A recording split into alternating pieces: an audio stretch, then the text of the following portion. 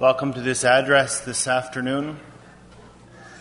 I'd like to start by taking a moment to just think about what we were doing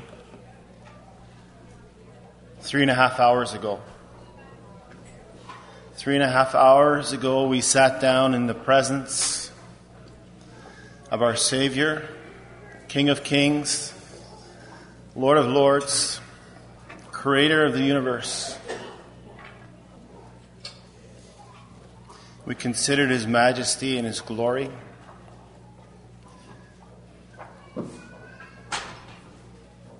And we considered Him as the Lamb of God. And the Spirit of God brought before us that same person going to Calvary's cross. Absolutely amazing that the omnipotent Creator allowed Himself to be nailed to that cross. And even more incredible that He was made sin for me and for you if you're a believer in the Lord Jesus. And on that Friday, the cross was empty because the one whose name was Jesus, He shall save His people from their sins, was dead and placed in a tomb with a stone over the door, over the entrance, sealed. And on a first day of the week, about 1,990 years ago, the stone rolled back to show an empty tomb because Jesus was risen from the dead. The power of God raised Him. I'd like to just take a minute just to think about that, recall the feelings the Spirit of God brought before us. And then I'd like to sing 132. 132.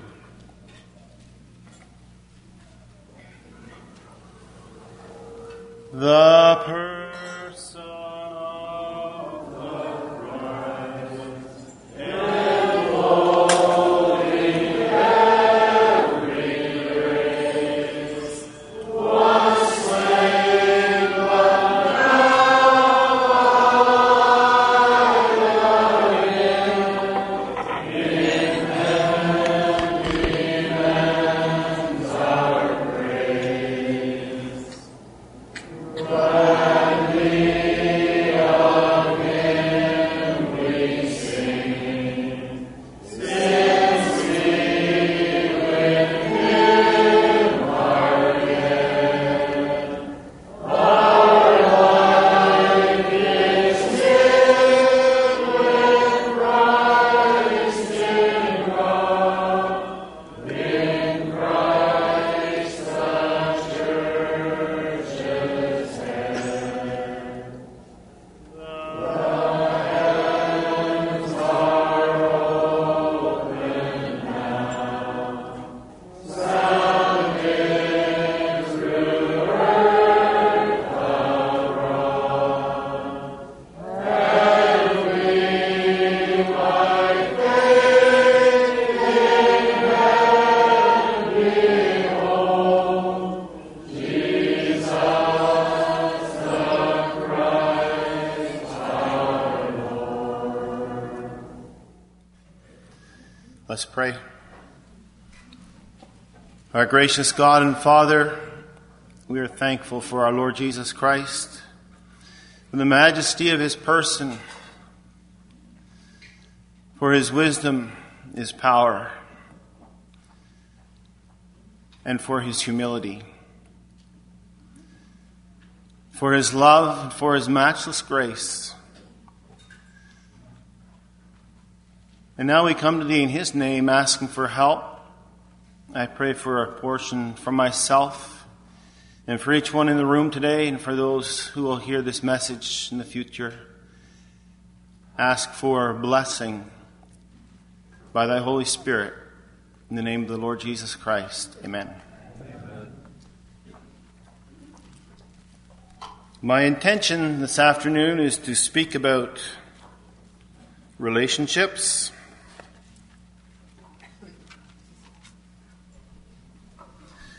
But I intend to begin by way of a test. Now, this test is only for people here. We're here on Friday afternoon. I wonder if somebody could tell me, in the address that our brother Bob gave, what the key verse was.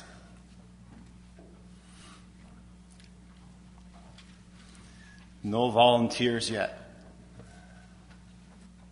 I heard something.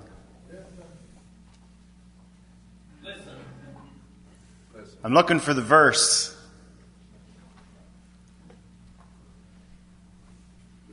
Maybe I should ask my brother Bob.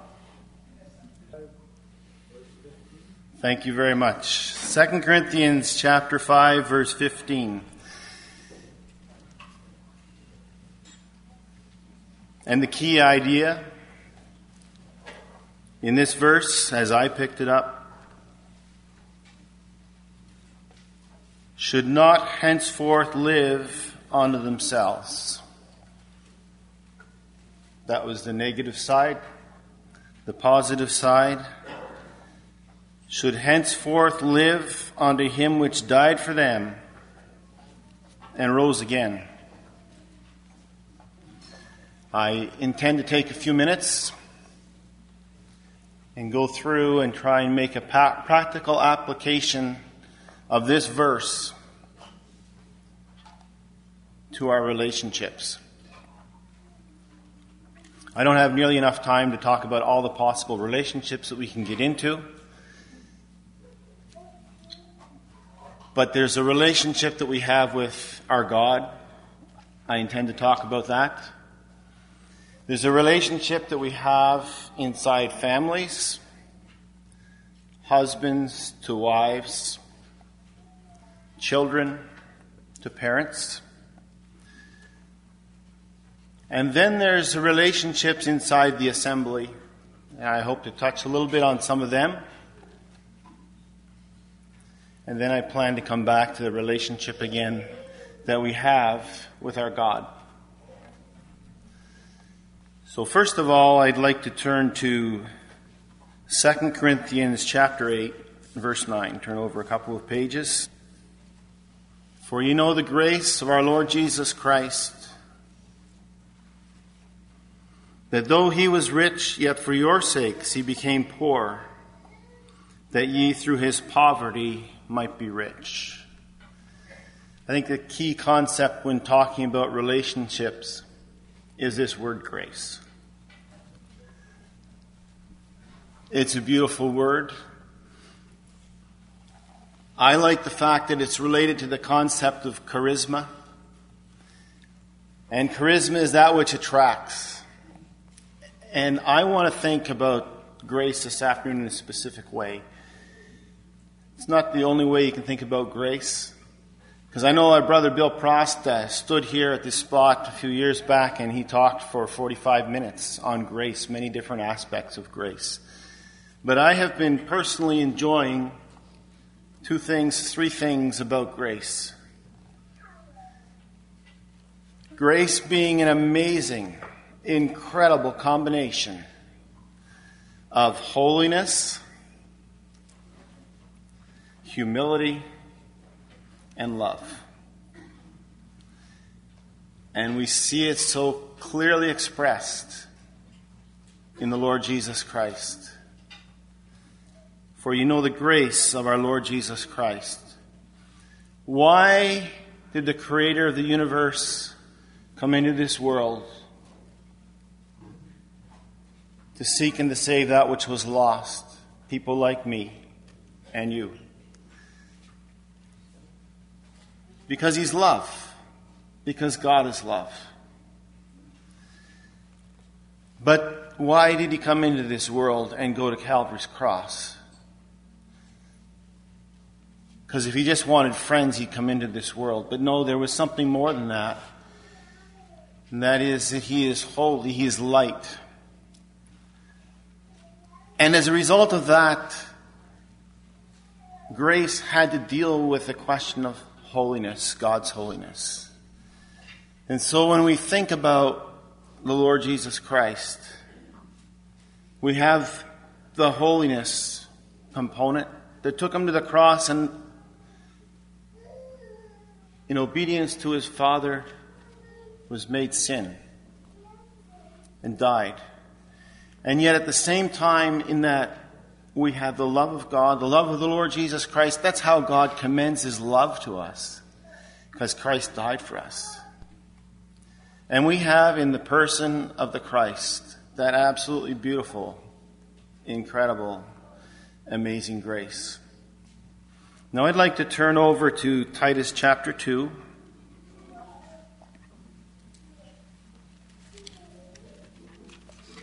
Titus chapter 2, starting in verse 11. For the grace of God that bringeth salvation hath appeared to all men,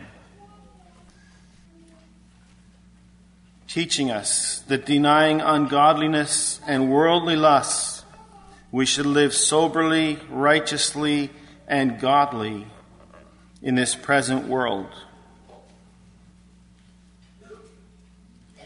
That's the holiness component. Looking for that blessed hope and the glorious appearing of the great God and our Savior, Jesus Christ, who gave himself for us. You can see the love so clearly. And then why? That he might redeem us from all iniquity and purify unto himself a peculiar people, zealous of good works. So you see there, grace combining the love and the holiness. And whenever I think about the Lord Jesus, and so often on Lord's Day morning, the Spirit of God brings before us when we sit down in his presence, Philippians 2. You can't help but think of that humility that the Lord Jesus demonstrated. How could he, the almighty, all-powerful God, allow his creature to spit in his face, to pluck the hairs off his face, to crucify him? That's humility. Well, we've had the verse brought before us, the love of Christ constrains us on Friday, that we should not henceforth live unto ourselves, but to him that died for us and rose again. Now let's turn to Psalm 119. Psalm 119, verse 9. Wherewithal shall a young man cleanse his way? By taking heed thereto according to thy word. There's some instructions from the Old Testament, and that's what I want to do.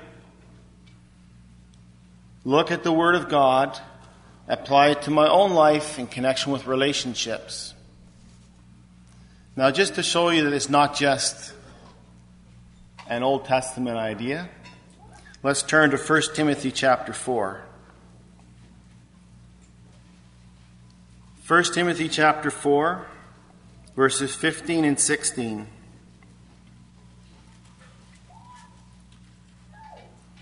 Meditate upon these things, give thyself wholly to them, that thy profiting may appear to all.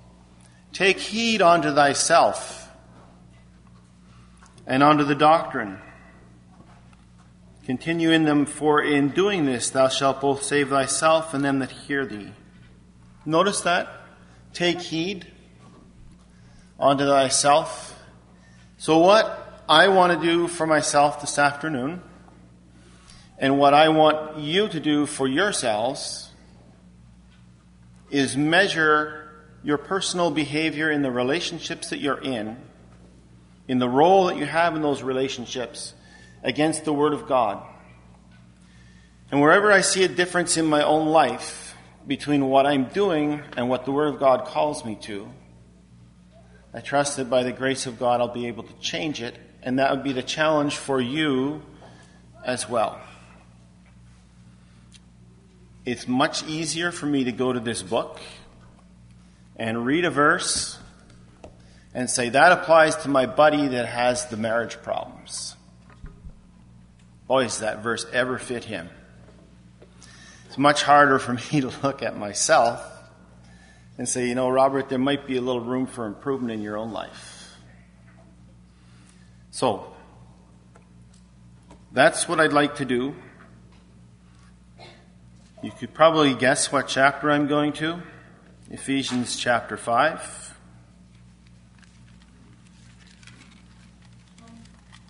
There are a lot of other chapters and portions as well that have to do with relationships. When you think about it, we're made in the image of God. And God is triune, Father, Son, Holy Spirit. Always has been, always will be, and there's always been a relationship between them. And when God chose to make man, He made man in His own image, male and female. Created He them. That's fascinating. He designed male and female for relationships. And He designed them to have children. More relationships.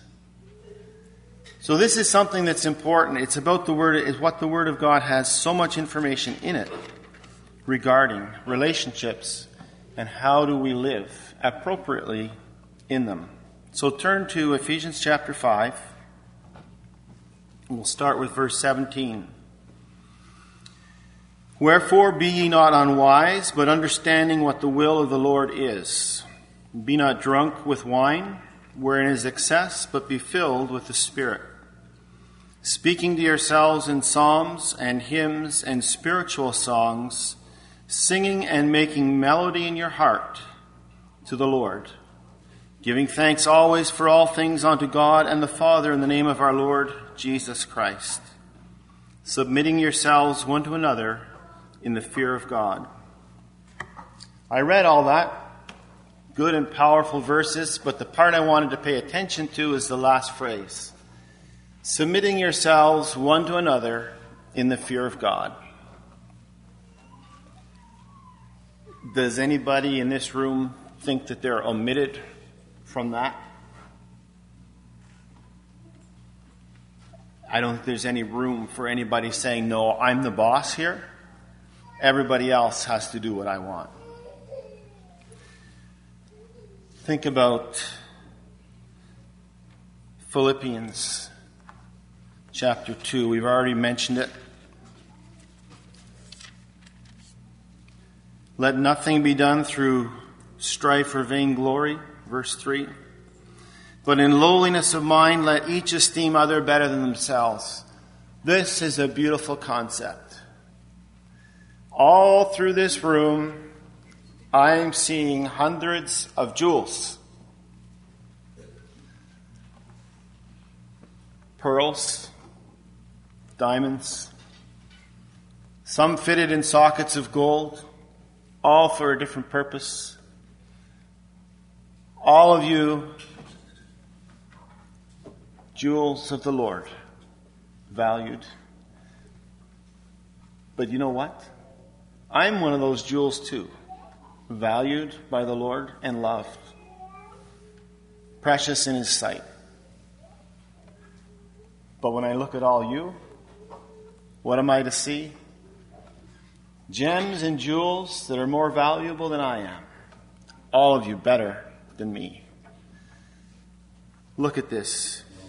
Look not every man on his own things, but every man also on the things of others. Let this mind be in you, which was also in Christ Jesus, who being in the form of God thought it not robbery to be equal with God, but was made himself of no reputation, took upon him the form of a servant, and was made in the likeness of men. And being found in fashion as a man, he humbled himself and became obedient unto death, even the death of the cross. He submitted himself to the priests, the chief priests, the high priests. He submitted himself to Pilate, to the scourger, to the soldiers who led him out and crucified him.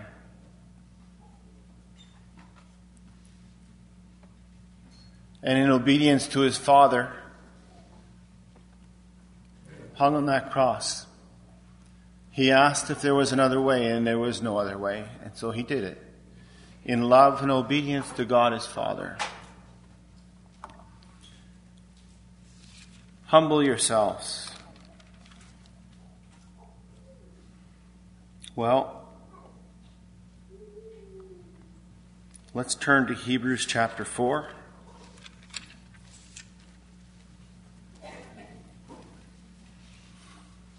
And verse 16.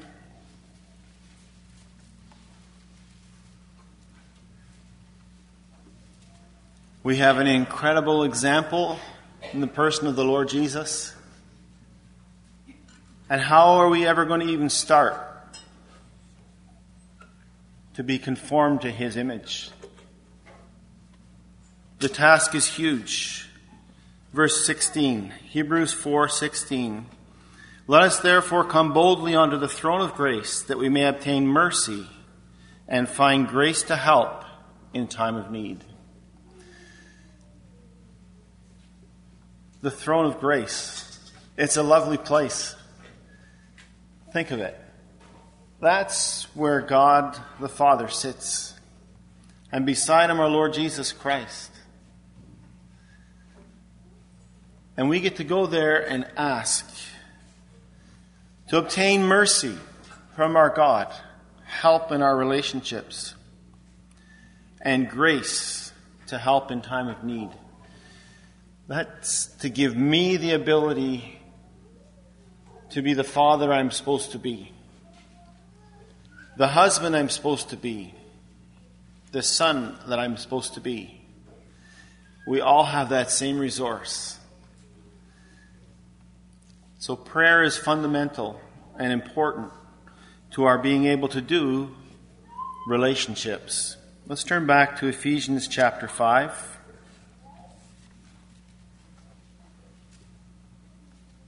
Verse 22. Wives, submit yourselves unto your own husbands as unto the Lord. Verse 33, the last part. The wife see that she reverence her husband. That's going to take grace. You know the hard thing about this? I am not a woman. I am not a wife. So I can only imagine what this must be like.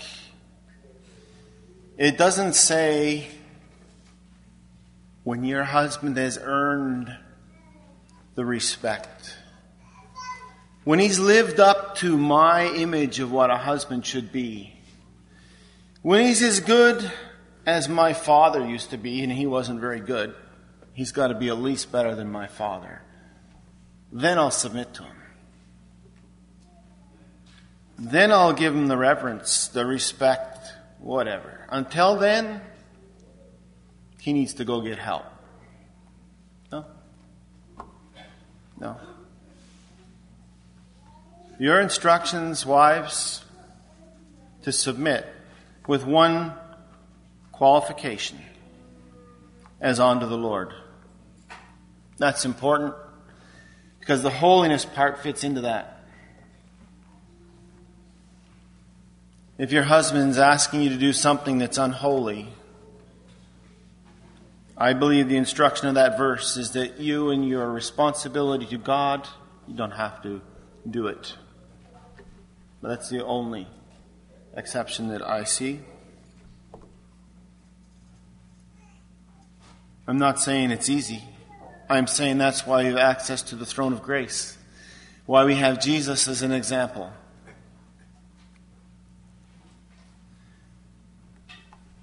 Now let's go to verse 25.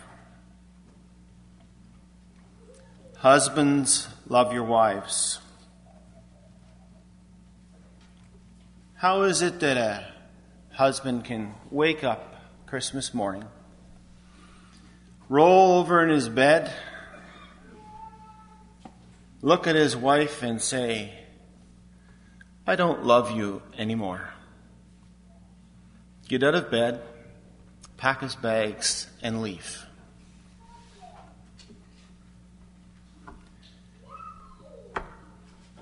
It happens. It's tragic.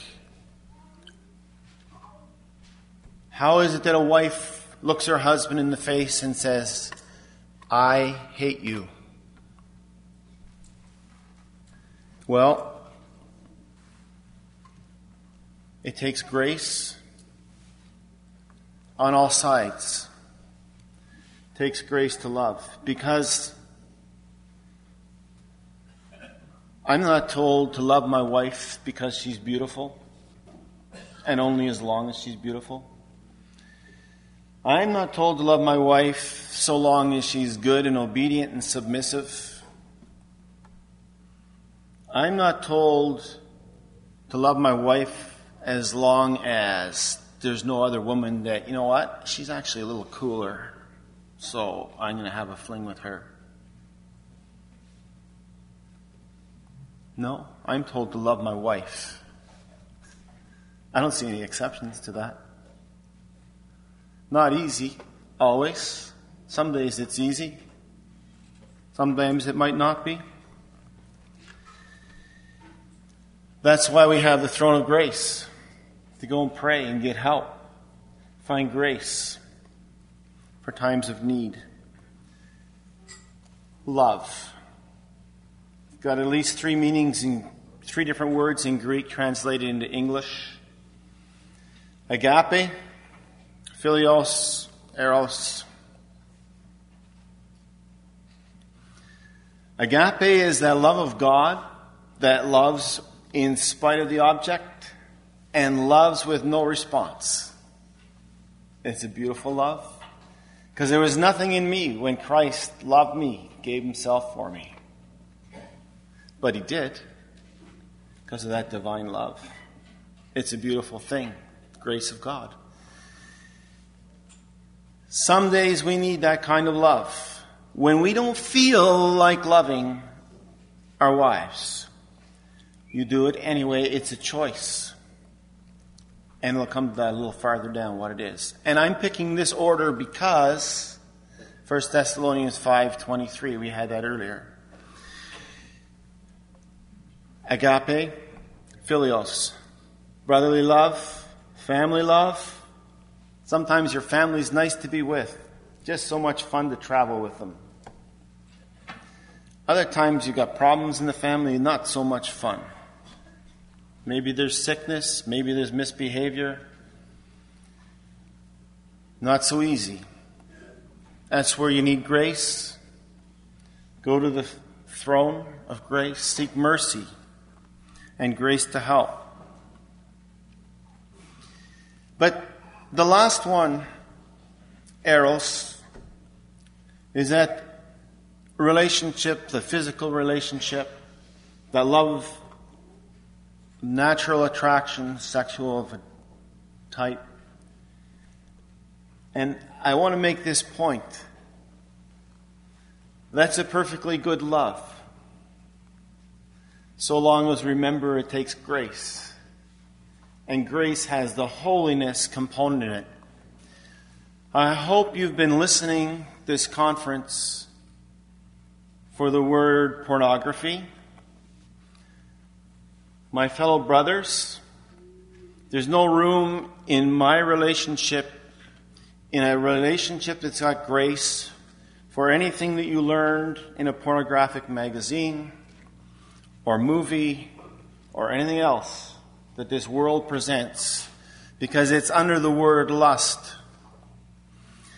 The flesh is never satisfied, ever, cannot be. Lust is never happy. It always wants more. And to my lady sisters, what you learn in Harlequin romances about what a husband is supposed to be, that feeds your kind of female lust, it doesn't belong in a holy relationship either. And that's where grace comes in. You need to have holiness and love and humility all together in all aspects of a husband and wife relationship. And now moving on to verse 26. There's an incredible lesson in what the Lord Jesus Christ has done for us, that he might sanctify and cleanse it with the washing of water by the word. That's what he's doing for us as his church, as his bride. And that's what I need to do for my wife. Figure out what her potential is. Figure out what she's capable of. Understand what my Lord wants for her. And help create the environment and the circumstances for her to be that woman that God intends her to be. And wives, God brought Eve to Adam to be a helpmeet. And you need to actively think about how do you help your husband be the man that God wants him to be. To build him up, to strengthen him. These are the things, doesn't depend on what the husband does, doesn't depend on what the wife does. Obedience to the Word of God. It doesn't guarantee your husband won't look at you some morning and say, I don't love you anymore. He's perfectly capable of doing that. It doesn't mean your wife won't look at you and say, I hate you. But it is the path of blessing. It is the path that God laid out in His Word for a good relationship. And it can be done one-sidedly. And it would take the grace of God and trips to the throne of grace to make that happen. You know the scripture, it talks about even an unbelieving husband being won by the wife. So there's hope and there's grace, and God is able. When we think things are impossible, He's able to change the situation. He's the one that can change kings' hearts. He can change your wife's heart, can change your heart, your husband's heart. Well, time to move on to the children. Let's go to chapter 6, verses 1 and 2. Children, obey your parents in the Lord, for this is right. The only condition on that is in the Lord. Your parents tell you to do something, do it. You know, that's actually the path of happiness. The path of unhappiness, children, is to live to yourself. To live unto yourself. 1 Corinthians, or 2 Corinthians chapter 5, verse 15 in the middle. We're told not to live to ourselves. I'm speaking to you as if you're Christians. And if you're not, you need to have a relationship with the Lord Jesus Christ and accept Him as your Savior. Because without that, you don't have access to the throne of grace. So I'm going to speak to you as if you're Christians. Obey your parents. That is what is the path of happiness. And then verse 2, honor thy father and thy mother, which is the first commandment, with promise, that it might be well with thee, that thou mayest live long on the earth. I dishonored my father once. That afternoon was a very long afternoon for me. I wasn't looking forward to him coming home from work. I smashed something that he valued, and I did it intentionally, and I'm not proud of it. Wasn't a happy afternoon. If I had simply obeyed, my life would have been better.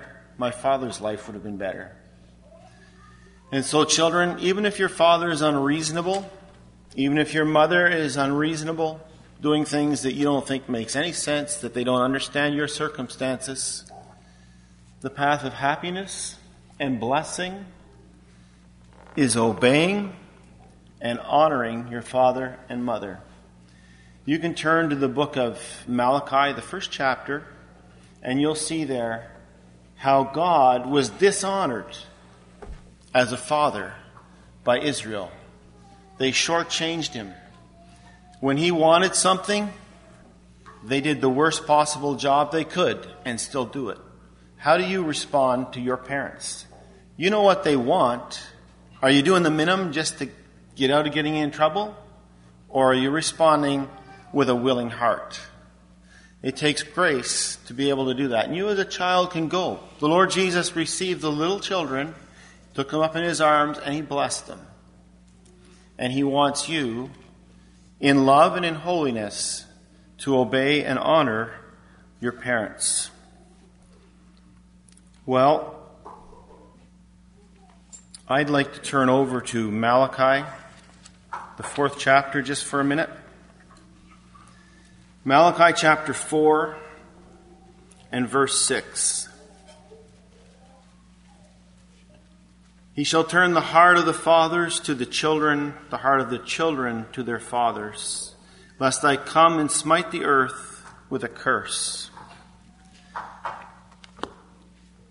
You know what Ephesians chapter 6, verse 4 says?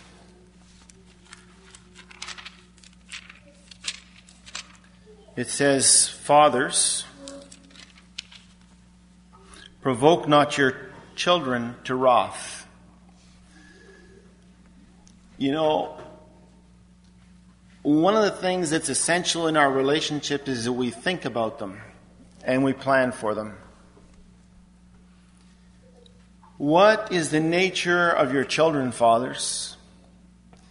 Don't do things on purpose to bother them. If they need predictability, try to be predictable.